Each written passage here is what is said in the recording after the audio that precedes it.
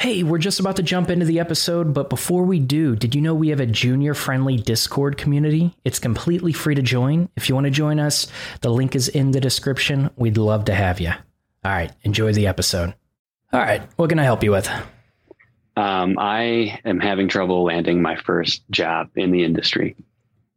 Okay, so what are you having trouble with exactly? I've applied to almost 500, if not over 500 jobs.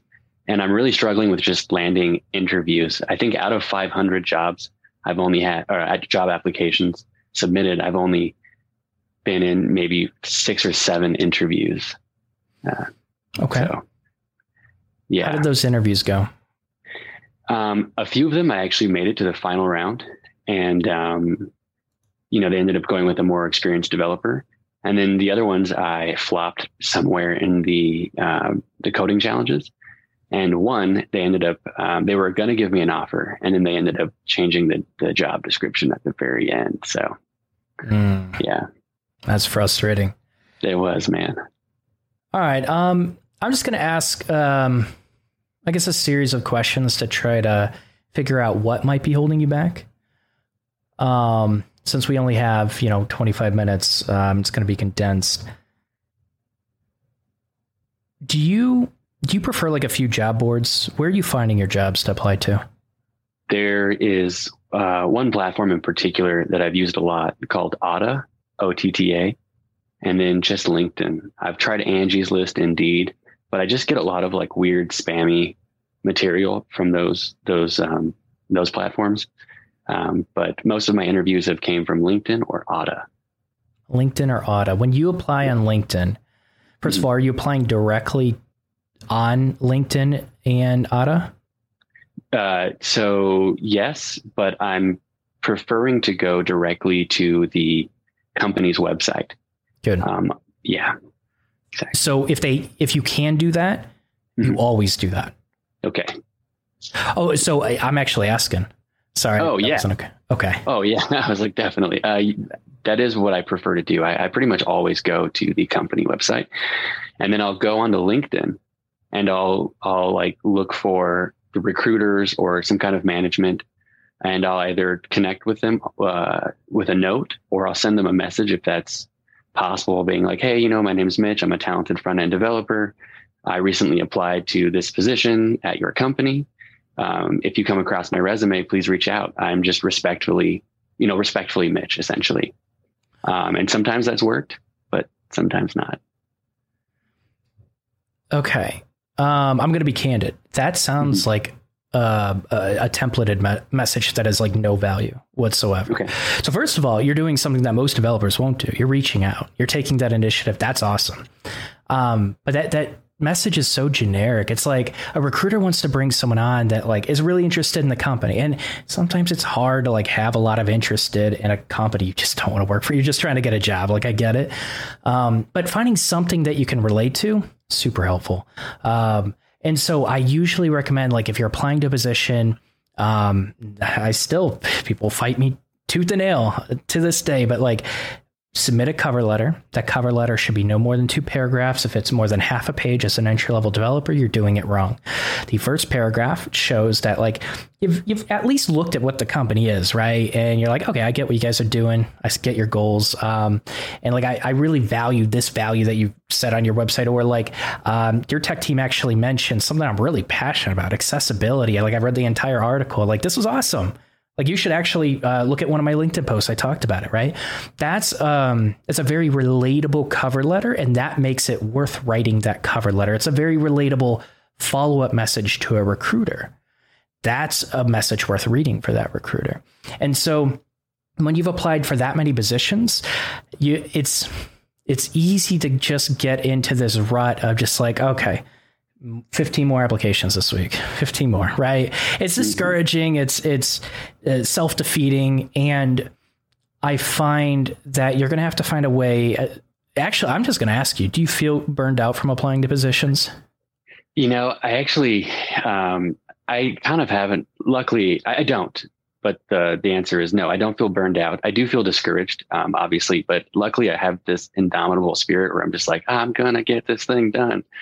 However, the results have been, not where I want them to be. I'm really just interested in making progress, and I'm stuck there. So anything, to encourage me to keep fighting would be helpful. Yeah. Well, I mean, good for you, first of all, because I know after that many positions, I would be discouraged. And I think what I suggested will help you a lot. I think going for a more tactful approach can help. I also think that you are going about it with a cold application process. There are other strategies as well, usually more effective strategies.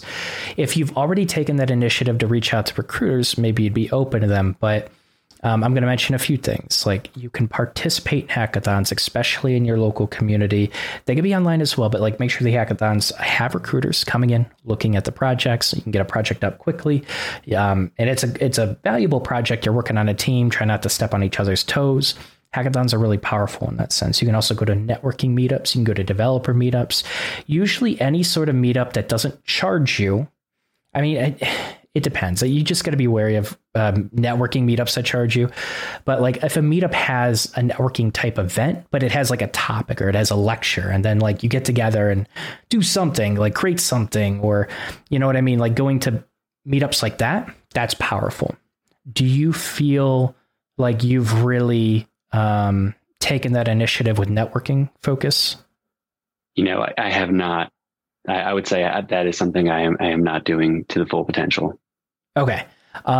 That's so, yeah, I mean, the reality this is tough. And I just told the last person this, we're heading deeper into a recession. The market sucks. And the thing is, a lot of what you're doing, it might be right. And it's really hard to stand out going forward. Networking is going to be key, 100%. Networking, you have to push forward with it. So I think taking that initiative will help. And one thing I want you to remember, when you create a connection with another aspiring developer, because a lot of people are like, I would need to network with hiring managers. No, you don't. Meet other aspiring developers, similar interests, right? They get hired. What does that company do before they put up a public job posting? They ask the team, hey, we got to bring in 10 more developers, right? You guys recommend anything or anyone? Who would you recommend? And a lot of times they kind of just want to bring in someone that's going to vibe with the team. Good cultural fit. You vibe with that person, chances are, you might vibe with the team. And so a lot of it is just like doing what you can to reduce that risk that the company sees you as, because every employee is a risk. And one way you could do that is ensuring or giving more confidence that you could potentially be a good cultural fit. So have some other ideas, but I know I just said a lot. So what are your thoughts on that? I actually think that's a really good perspective. I did write down like goals for 2023, and, landing that job is just like the bigger picture. But inside of that, networking and hackathons are on that list of things that I want to do. So this is just some sort of inspirational confirmation for me. I would love, this is what I'm going to do. You've inspired me. Okay, for good. Sure. Yeah. Let's challenge your projects and how you're showcasing yourself. So a lot of times I would say like 1 out of 50 developers where I look at their resume is actually like high quality and very impressive to a hiring manager at an entry level. I think a lot of people screw the resume portion up. So I don't think I have enough time to like manage the screen sharing and set that up, but can you go ahead and describe like what's on your resume? Yeah, absolutely. Actually, I have that right here. So on my resume, I kind of went with a skills first type presentation. Perfect. And then right under my skills, I have certifications, a little bit of work experience. I've actually done some freelance work. And then I have my notable projects and just a little bit of education. Gotcha. So your freelance work, your experience is going to go above your education stuff. Your education at the bottom, it's less relevant unless you got something like if you're aiming for like heavy backend positions, you got something like an AWS certification or. No, but I just have a bootcamp cert and a backend Meta from Coursera. And then just like a bunch of random front end certifications from like Codecademy and Udemy and stuff like that. It's probably taking up a lot of space on your resume, huh? It actually isn't. I just put multiple front end certifications, and then under that it just says Codecademy, like the Oxford comma, Udemy, etc. And then just the dates that I was teaching myself to program. It's actually very clean, very neat, all on one page. And I think it's the best version of the resume that I have yet. Okay. I would say. Yeah. What percentage height wise does your personal projects take up? Percentage height wise. Oh, so the notable projects only take up like 8 lines total. I don't know how to describe that. Percentage wise, I would say maybe I could just say like 1/3, maybe slightly less. 1/3, slightly less. Okay. Yeah. Maybe like a full few bullets. First of all, apologize for this. I would probably ask for the resume with like your details scrambled out. So that's why I'm not having you share it. Mm-hmm. But so how, like, okay, how much time each day are you spending on just trying to become a developer? Oh, that's a really good question. So currently I'm unemployed. So I've been able to really focus on my skills, and I have a schedule where I apply to jobs every other day. And then my typical schedule is going to be like 6 a.m. I do some coding challenges, and then I move on to projects that I'm working on, including maybe projects that I'm contributing to. And then, the next day I'll include some sort of application process in there, which takes about 1 hour to 2 hours. And I can typically bang out with, like we mentioned, I'm kind of just templating out these resumes. I could probably do 10 or 15 job applications in those 2 hours. I don't know how you do that. I couldn't do that. That almost feels like you're still templating out. I am. Yeah. As we mentioned. Yeah. I think we're going to move away from that. So I would aim for no more than 15 a week. Okay. I think you are applying for way too many positions. And we talked about this, but what that tells me, it's like, yeah, you're kind of just spitting out your resume to as many companies as possible. In like an 8-hour day, let's say an 8-hour day, how many hours are you dedicated towards actual project work? Not coding challenges, project work. Project work? It's got to be like 4 hours, maybe slightly more sometimes. It's a good amount. I appreciate that. So you're keeping up with the project work. What project are you working on right now? I'm currently just fooling around with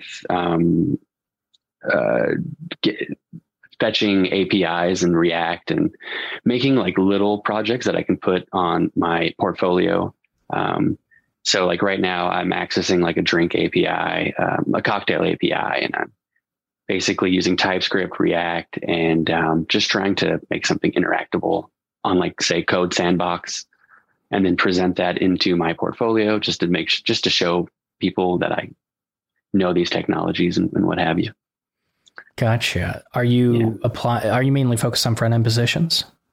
Yeah, I've decided to specialize when I'm applying to jobs. I got caught up in this mindset where I thought maybe more was better.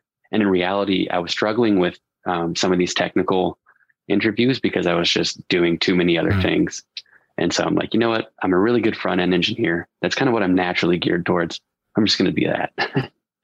So, yeah. That's good. That's good that you recognize that. That's very perceptive.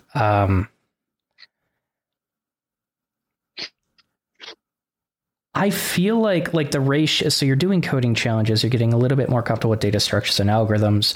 You're doing a little bit of applications each day. And we talked about those applications are going to be a little bit more tactful going forward. You're doing a lot of project work. You're keeping up with that. And like having that, it's very shallow, but having that GitHub tree green as possible and showing consistency, right? Because a developer that maybe codes like once a week or something like that, it's frankly, they're just going to look less attractive. There's going to be more questions in the employer's mind, whether they're like ready to go, they're going to be in this for the long haul. So it's a very shallow thing to look at, but they can look at other things like, okay, you built some projects. Let's look at your GitHub. When were these commits done? Like, let's look at a long history of this person and do they really want to code? Because we don't want to hire someone that's just a career transition or looking for more money. And like, we can hire someone that actually cares and has a passion for coding that also wants that. Right. So a lot of employers it's just a giant risk assessment. They don't want to hire the wrong person. I think the project work is good. It sounds like the most recent project that you're working on, it's good to practice that. It's good to showcase your skills as a front-end developer. You want to interact with different APIs. And if you can do something with that data to create a meaningful app with that data that's different, that's powerful. But it's also kind of it's a low value project in the sense like you're just building projects to showcase your skills. Mm-hmm. And Mitchell, I have no idea what you care about in front end. Do you feel like your projects actually showcase like the types of problems you want to solve? No, I think not at all. I think I've been using this to show my skills and not necessarily my passion. And I'm a very passionate person about this. About what specifically? I think that I just fell in love with programming and building things. I'm a builder by nature. I was a construction manager for a long time, and a buddy of mine who I didn't want to be in that career anymore. I was like, this is just not what I want to do for the rest of my life. And this was like 4 or 5 years ago. And a buddy of mine who was working at Oculus at the time was like, hey man, try coding. And lo and behold, I was like, ever since that first Hello World, man, I was just hooked. And I'm interested in building things that people can interact with. So that's really, I just love it. I like learning these skills. I would wake up at 4:30 in the morning, program until 7, head to work. And I was a manager. So I was there for like 10 hours. I would meal prep on Sundays, come home and just program, rinse, repeat for 4 years, and finally I'm unemployed and the iron's hot, Mm-hmm. got to strike. And I love this. This is what I'm passionate about. Yeah. Yeah. So, some people like me, I want to build specific tools. There are other people that really, really love talking about the architecture of their React app and why it's superior, why they think this is scalable.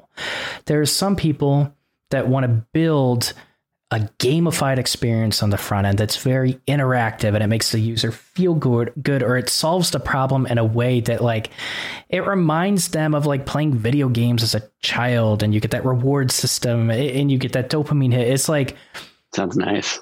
Yeah, it does. Right. And so as you specialize in front end, I think that's a great strategy. If you want to have a back end, you can use some external service like Supabase or Firestore. It's Firestore is a non-relational database. Supabase is a relational database model, I believe.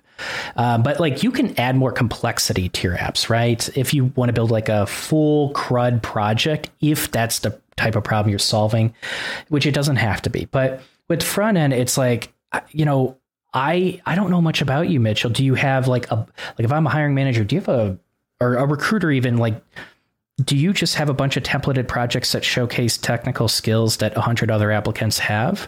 Or do you showcase how passionate of a builder you are in talking about maybe you posted a LinkedIn article and you're just this project was really fun. And I struggled for 3 days on this really frustrating JavaScript library. But it was a drag and drop library. I'm talking about myself, by the way. It was a drag and drop library that I brought into my project. I could build this educational learning platform for children. And I finally and you're probably going to word it in a different way, but do you provide that transparency of that passion, of that interest, or are you just throwing your resume with a bunch of templates to employers? I think before the boot camp, I was building passion projects, and I was really more engaged in what my end goal was with this project. And then after the boot camp, I think I've just been so focused on getting a job that I'm forgetting to have something more meaningful behind what I'm doing to showcase that passion, if that makes sense. I think you've caught me red-handed. Yeah. That makes a lot of sense. And what you just said, I'm telling you that's powerful. That's going to make you stand out. And I can promise you, you're not alone, especially going deeper into 2023. A lot of people they're just trying to get a job at this point. And sometimes that passion can die a little bit. And then the mistakes happen. Then people start weaning back on how much project work they do. They start panicking because they have a financial situation. They have bills coming up. And it's like, then life just, life is life. And now you have to deal with life. Yeah. And so you have to find a way for that interest, for who you are as a person and what you can contribute and what you can bring onto a team and who you are as a person. Do I want to work with you as a developer? Like, show me that. Right. The more you can do that, whether it's writing a LinkedIn article, whether it's creating a project that's just like that's just like super relatable to an employer. Maybe you focus, you talked about like, I was very strict with my day. I'd wake up, I would do this, I'd go work out, I'd eat, and then I'd code. And like, you have a very strict schedule and you're like, habits are really important. I've learned a lot of things about habits, right? And then you go and you build maybe like a habit tracker or something like that. And you use that project that's very relatable to companies that care about mental health, that care about progress, like fitness companies, focused companies, right? So now you can create projects that showcase something that you're interested in. It solves your problems or it solves other people's problems. And it's very relatable in the sense that you probably built some features that this company is now using, right? And so this is where it's like, you can't just build a bunch of applications that's relatable to everyone. No one has the time of the day to do that. So you have to focus on a project. You're like, this is fun to build. And you have to think about like, what companies are actually going to care about this? What industries are going to care about what I'm building? And sometimes, again, it's not about the product idea or the project idea. Sometimes it's you exposing your transparency, your process as a developer, your interest in being a builder, right? And maybe that translates into like you really care about structuring an app and making it scalable or something like that. So, I think the more you at least try to refocus on that just a little bit, I think you're going to stand out. But again, you can't just do that and continue the route you're going. You have to provide transparency, a window into people seeing that. And so networking, like we talked about, that can happen. You can talk about projects. You can talk about what you're interested in. You could do it at these networking events. You can do it through hackathons. That's also another window. Yeah, man. Let's go. Okay. Yeah. So I know it's always limited with time, but do you feel like that gave you some tangible advice going forward? Oh, most definitely. I also think it helped me refocus, like the aim in, like making the connection behind the work that I'm doing, right? Because they're not just hiring someone who can do something. They're hiring like an entire person behind that skill. And I need to be relatable for these people and they need to know what I'm passionate about, which in some regards is more valuable than the skills itself sometimes, Will I fit in this culture? Do I have something meaningful to offer this company and this team? Right. It is. You have to have a certain technical proficiency depending on like what they're looking at, but a lot of people do. And so when you do, what stands out, it's you, Mitchell, who you are as a person, the type of developer that I'm going to be working with day to day. Like, yeah, you're on the right page with that. So, all right, cool. Well, feel free to, you're welcome to stop into any live stream. Let us know how you're doing. That's what some people do. But Mitchell, it was nice to meet you. Thanks so much for coming on. And it was a pleasure. And I really appreciate you. I'm inspired, man.